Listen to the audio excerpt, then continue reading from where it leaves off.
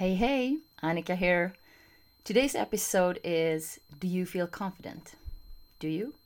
Do I? We'll talk about that in a second.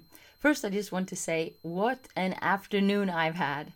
I've had so much fun. I was invited to an ETV channel called TLR Talks, and today's show had the title Influence with Confidence. So, of course, I want to talk about confidence today.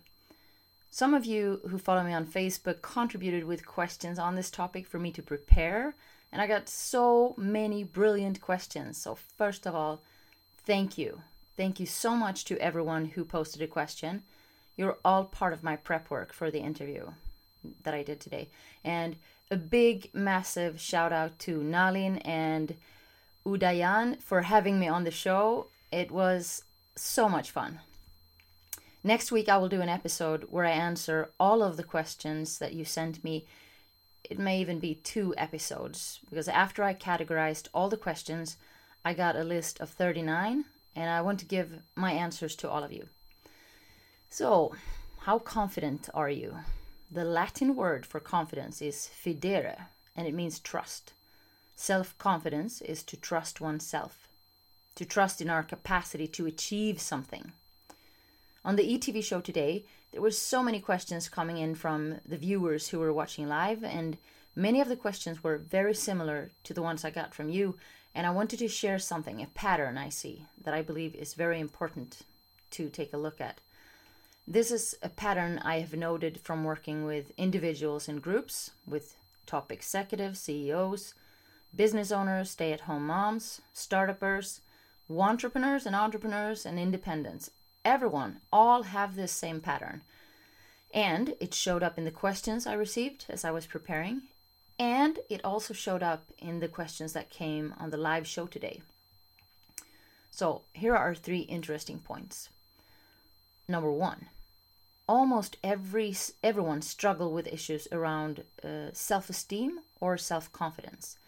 And it shows up in different ways for different individuals, obviously. For some, it's the feeling of, I am not enough, not interesting enough.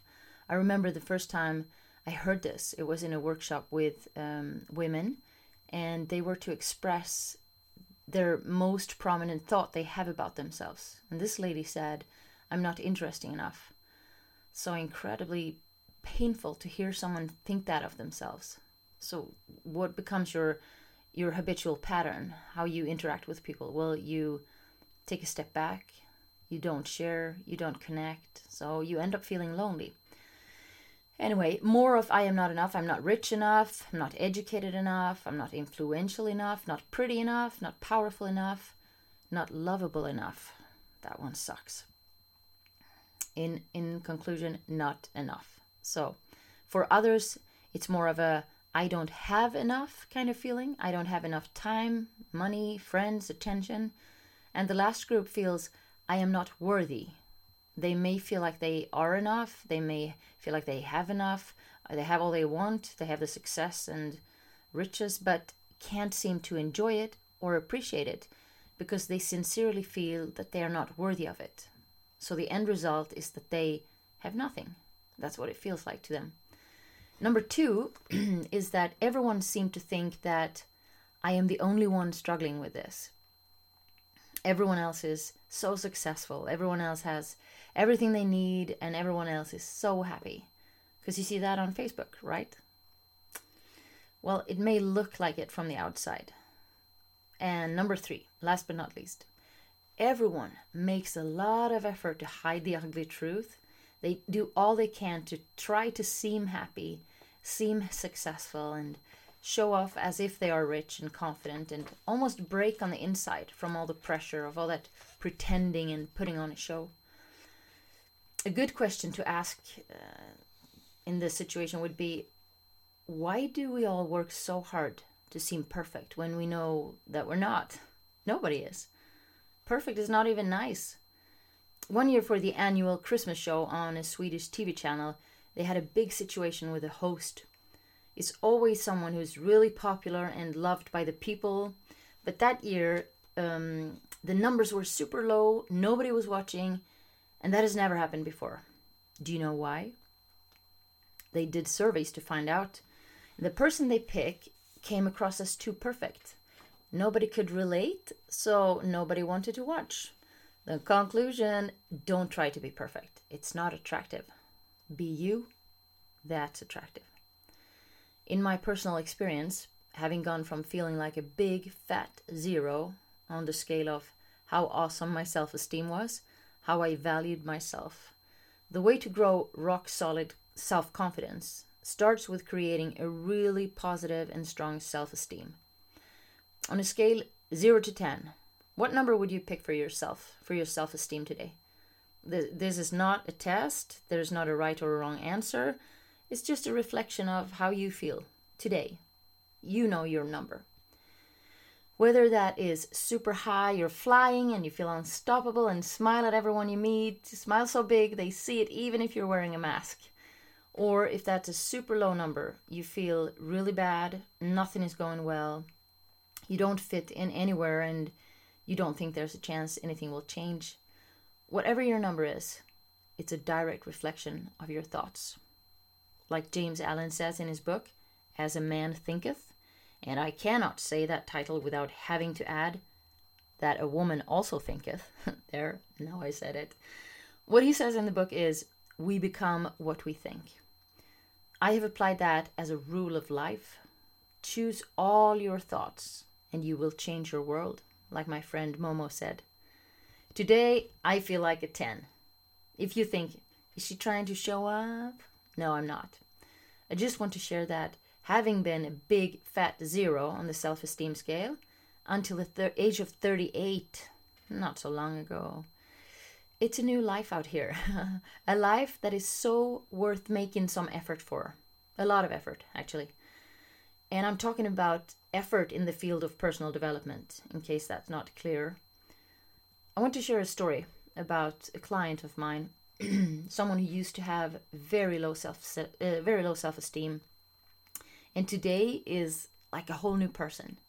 Speaks differently, walks differently, smiles, you get the whole picture. So when I start working with a client, we always take a look at their self-esteem and how confident they feel. With Mr. Grumpy, and I'm sorry I called him that, but he really was super grumpy, and he knows that. When we first talked, it was obvious that he didn't feel good about himself, not comfortable with who he was, very uncomfortable talking about it, and almost irritated that we had to go through that.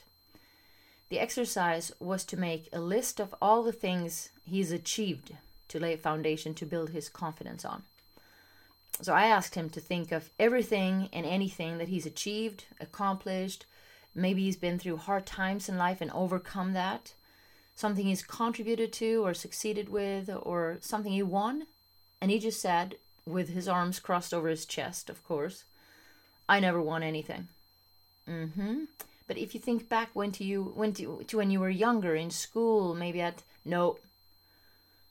Okay, well, I know you did. I know you won a race. As you can imagine, he did not agree, he did not want me to be right, and he did not want to be wrong. But at the same time, he could hear that I sounded pretty confident, because I was sure 100%. I could see the thinking cloud above his head going through his work, situations with colleagues, the time at university, school. No, he said, no, I never won anything.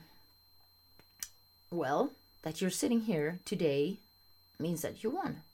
You entered into this life by winning the race of life. You're a winner. He said. I never thought of that. He acknowledged that he did win that race.